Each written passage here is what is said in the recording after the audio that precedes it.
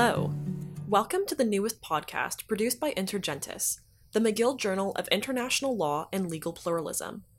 My name is Pascal, and today I'll be speaking with Professor Michael Geist, the Canada Research Chair in Internet and E-commerce Law, and a faculty member at the Centre for Law, Technology and Society at the University of Ottawa. Dr. Geist is a man of many insights, and for a period in the early 2010s, those insights were focused on a particularly fickle form of international internet and commerce law, the Anti-Counterfeiting Trade Agreement, also known as ACTA. 2023 marks the 10-year anniversary of Canada's ACTA compliance bill, though it's a rather unassuming one, given the multilateral agreement, which hoped to target an increased international rate of counterfeiting and piracy, never actually came into force due to an abysmally low ratification rate.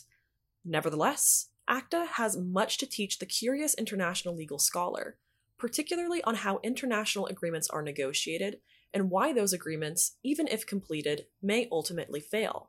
Today, we'll have Dr. Geist break down ACTA's rise, fall, and lessons learned. Thank you so much for agreeing to speak with us today, Dr. Geist. We really appreciate you taking the time to travel back in time with us, so to speak, to something you dedicated a lot of time critiquing at its apex. I was wondering if you could start by giving us a better sense of which states initially sought to negotiate an agreement like ACTA and the roles they played in it. ACTA started life amongst a few like-minded countries. Japan, the United States, and Europe predominantly were the drivers behind ACTA, and their view was that they could come together to create, in effect, a plurilateral agreement that would create a high level of requirements when it came to dealing with anti-counterfeiting issues, although that's pretty broadly defined to cover a pretty wide range of intellectual property related reforms. They, along the way, brought together several other countries to be part of that, but it was by and large, an OECD style group of countries. So it was by and large the most economically developed countries in the world. You had a range of countries, and I mean, it's kind of an interesting process to see how this unfolds. So, I mentioned certainly that Japan played a lead role in the United States, alongside ultimately some of the European countries as well. But you also had Australia, eventually Canada, New Zealand, Singapore, South Korea, a few countries that you might not have expected. Morocco, for example, was part of it as well. And my recollection is that various countries played different roles depending on the issue, depending on the different situation. You at times might have a country that might have issued a non-paper. Canada, for example, sometimes did that on some issues. Other countries might play an important role in trying to draft the actual text that would serve as the basis for negotiation. What were these states' expectations for such an agreement? I think their expectation was that they could use that not so much to drive significant change amongst the countries in ACTA, although certainly there were some countries, including Canada, that would have seen some significant changes. But their goal was both to fill in the gaps amongst various countries as they sought to raise the level of protection.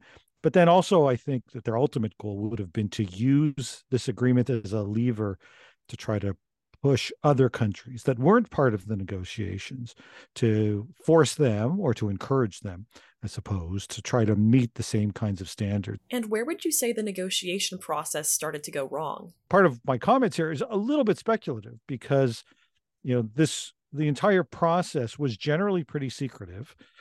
And that meant that those that wanted to know what was going on either had to rely on leaks or accessed information requests or developing a broader network of people who were interested in these issues so that you could, in a sense, talk amongst yourselves and have a better sense of what was happening in New Zealand or what was happening in Australia and potentially use some of those activities to glean what was happening more broadly. And so throughout this process, one of the sources of, I think, frustration for many who were concerned by where this was headed was the fact that so much of this was happening without very much transparency at all. It was by and large happening in secret with, periodic updates on the status of negotiations, sometimes efforts by the negotiators. Let's say in Canada, they might hold a meeting to say, here's where we stand or here's what's been happening.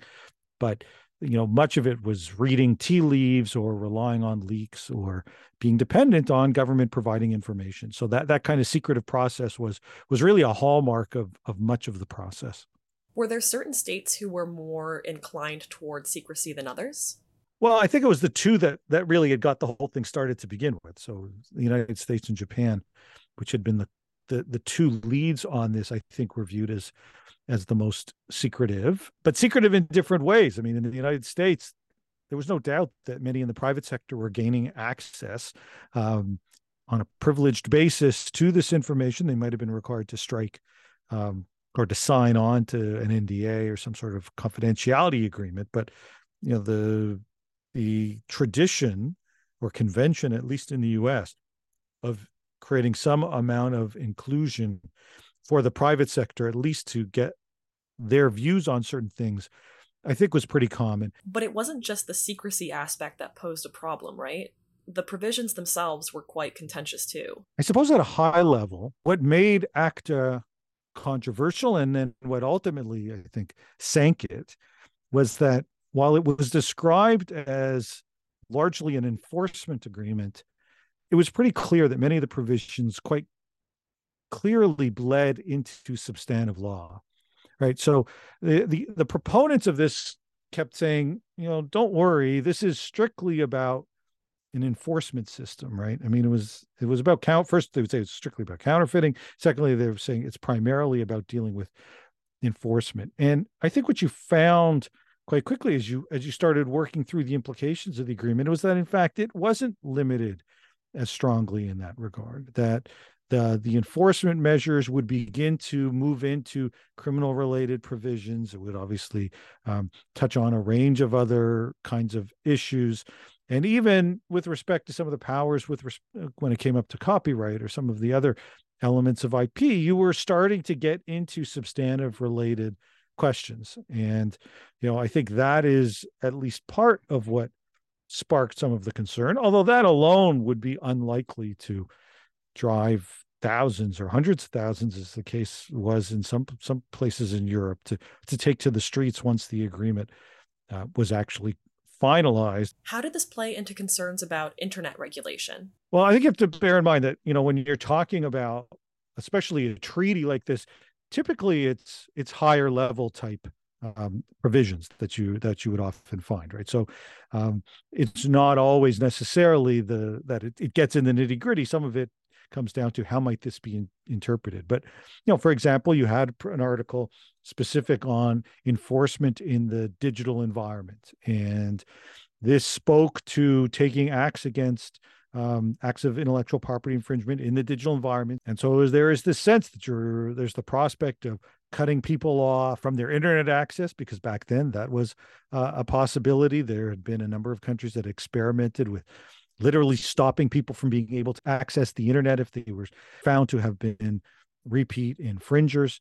There was concern that the private sector would play an increasing role from an enforcement perspective. So it wasn't just the judicial, just enforcement agencies, and sometimes not even with judicial frameworks involved, but rather there might be the power to, take down content or remove certain kinds of activities without the kind of due process that one might otherwise expect. So a lot of it was tied to, at the time, a lot of focus on what people saw as fundamental freedoms. The internet, certainly at that time, was viewed as enabling speech in ways that few technologies, certainly no technologies in recent memory and few in history had. And I think a sense that somehow this was a bit of a backlash against that, and there was a desire to, at a minimum, ensure that there was appropriate safeguards and protections. And I sometimes would get the sense that there was a lack of proportionality, or the risk of a lack of proportionality, as to how some of this might be interpreted. Obviously, there were many that said, "Oh, you've got nothing to worry about. This isn't going to address these issues, or at least that's not our intent." But the fear was that there was certainly room to interpret these in ways that would affect everyday people. And I think that part of what drove the concerns was not just the language in the agreement, but then the experience over the prior decade, where people had come through file sharing lawsuits, where thousands of people had been sued for infringing activity related to using file sharing services like Napster and the like. You saw efforts to establish what was called at the time notice and termination, to try to terminate people's internet access. And so I think that it's important to recognize that the fears of how all of these provisions could have been interpreted were framed, at least in part, on the real world experience of how the same groups and entities that had lobbied for ACTA had been lobbying for sort of tangential or other related kinds of legislation and using it very aggressively in some countries. And where did the low ratification rate come from? I think the low ratification rate comes largely from the outcry in Europe that sank the deal. So to think back to all these different issues as they were playing out, and the agreement gets signed, there's a lot of questions about some of the substance and concerns about where this agreement is heading, and a lot of pressure being brought on various countries to move ahead with ACTA, despite some of the outcry and despite some of the concerns. But you started to see, especially in Europe, which had the effect of, if not a veto, pretty close to a veto, just given the sheer numbers of countries that were member states, that if there wasn't agreement on this, that the thing that it might well sink. And you had a process in Europe where it needed approval of both the European Council as well as the European Parliament. And while the Council was representative of various governments, and there were a number of governments that were in opposition to it, once it moved to the European Parliament, that's where you began to see some really interesting dynamics take place. There was an active debate on the implications of all of this, whether or not the Parliament ought to sign on or not. And then ultimately in 2012, the members of the European Parliament strongly rejected it. At the end of the day, ACTA was more closely aligned with fundamental freedoms. There were concerns about that. And the Parliament vote was ultimately, I think, what sank this more than anything else. I was also curious about how regulation in this area has changed since Canada signed ACTA in 2013. I've made reference a couple of times to the TPP as I was recounting some of the history, and it does seem to me that that once ACTA died, the TPP sort of became the child of ACTA in some ways, and became sort of the next battleground, as it were, and the next place some of the same kinds of provisions began to reappear. I also think that we have seen some of these same kinds of issues, pop up in trade agreements, whether regionally or at the WTO. So happens in a whole range of different places. So it's not that these issues, I don't think, have gone away. They, in some ways, have stayed. They've also, of course, become part of some of the bilateral pressures that exist. For example, the USTR, the U.S. Trade Representative Office, puts out an annual Special 301 report in which is used to, in a sense, kind of name and shame different countries that they argue aren't doing enough to protect intellectual property. So in some ways, some of the same battles are still being fought. There are, I think, though, a couple of differences as I think through this. One is that I guess the prioritization of what matters has changed a bit. That's not to say that IP enforcement isn't still a big issue for a lot of entities. I think it still is, but the emergence of the large internet platforms have become, in some ways, a more pronounced issue. Certainly for governments, it has. So many governments have been now more focused on platform regulation, the harms that they think are concerned that are arising from social media, algorithmic bias. I mean, there's a whole series of issues, of course, that are now capturing a lot of attention. Data related issues would be a core part of that as well. So I think in some ways, it's not that things moved on, but other issues have gradually emerged as big ones. The other thing that I think took place is that, especially with respect to some of the IP related issues, in some ways the market evolved, and it will be hard for say, a generation of people who can scarcely remember a time when there wasn't a Netflix or a YouTube or some of the other kinds of streaming services that are Spotify services that are out there. But I think it's fair to say that the grounding for some of these debates took place at a time when these did not exist. And um, part of the argument, even from those against, especially from those against the legislation, was, since give this a bit of time. That that rather than trying to impose very strict legal rules, you're better off allowing the market to develop different kinds of solutions, so that rather than sue, in a sense, the line often was, don't sue your customer, find a way to make them your customer by offering up a service that is equally convenient, that is affordable, that offers up some of the benefits of what is otherwise available, and rather than turning to piracy, they will become your customer. And I think that worked, and so that many of these issues have, I think, gone away. This might be a good place to bring things home, so to speak. Can you think of anything happening in Canada right now that speaks to some of the issues you mentioned?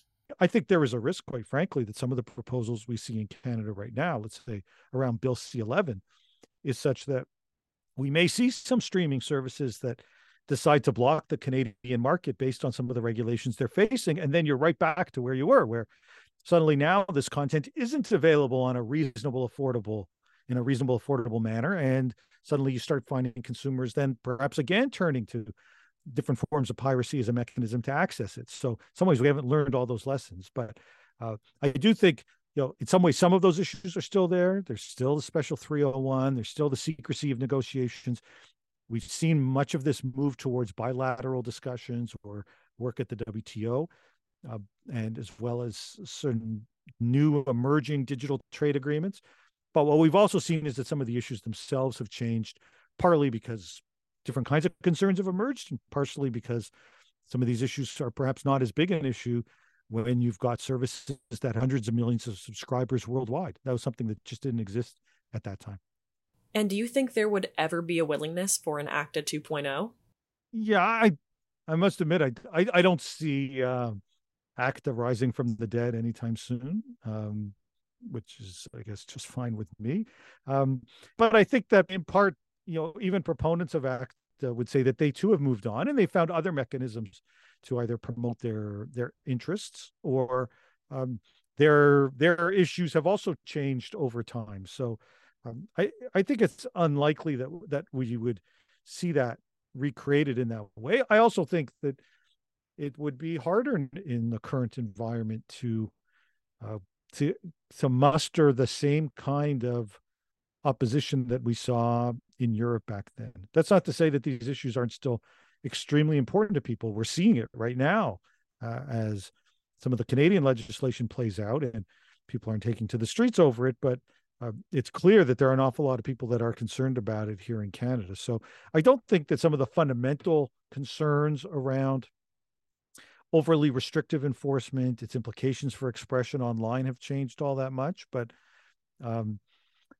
I guess even just from a purely practical perspective, I think it's unlikely that we would see many countries or stakeholders say that their energy is best placed trying to revive a 10-year-old treaty that died. I mean, in some ways, they would probably go back and take a look and say that even some of the provisions themselves would need updating before they would get fully behind it.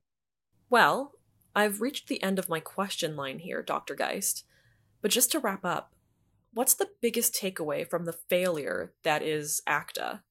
Yeah, it's a fun question to think about in hindsight. I wish I could say that it was that people will take to the streets over their fundamental freedoms, and certainly some people will, but I think I would recognize that that's not always going to happen, and that there was an element of the moment there. I think if I trying to look at it as dispassionately as I can, as someone who was pretty engaged and involved, I frankly think it was the secrecy associated with it that probably more than anything sunk this. And in some ways, I find it inexplicable that governments, including our government, including this government, which I think in recent years has adopted some of the very worst habits of the prior Harper government, which was the government at the time, of course, of ACTA, and was associated with a lot of secrecy. And This government has leaned in that same direction, and is not great when it comes to access to information. Has not always been great on some of these negotiations or some of the other activities that have taken place, and has become very defensive about some of its plans and very aggressive against critics who would dare to criticize. And I guess my lesson from all of this is that I think that's a mistake. That I think that when you adopt an approach, as ACTA did, with a lot of secrecy, but with some occasional leaks, if the public becomes sufficiently aware of it that they start having some amount of interest, they start reading what they can. If there's a void of information out there, it's going to be filled by the people who are speaking out on it. If that's the critics, it's going to be filled by the critics who are going to rely upon whatever information they have. And so I've often thought that both with ACTA and with some of the other agreements, that governments would have done far better to have been far more aggressively open about what's taking place. I always thought that, if they thought that this was truly a great agreement that the public would get behind, why keep it so secret? And in a sense, leave it to the critics to explain why it wasn't a great deal and why there ought to be concerns about it. And so I think we see some of that same approach still coming up today, where there is, for whatever reason, an inclination in governments to oftentimes keep things as secret as possible. And, think of these agreements or these provisions as basically communications exercises where they've got to find ways to market it once it's a done deal. And I think that's a mistake. And in fact, one of the frustrations with how those processes would work would often be that, if you took the approach that you can only comment on it at the end of the day, once you've already reached agreement, then it becomes too late. I can recall on TPP, for example, there were leaks of TPP as well. And I remember appearing before one House of Commons committee expressing concern, and it was under the Conservative government at the time, and the Conservative MPs would respond saying, well, we can't ask you or won't ask you questions about a leaked document because it's a leaked document.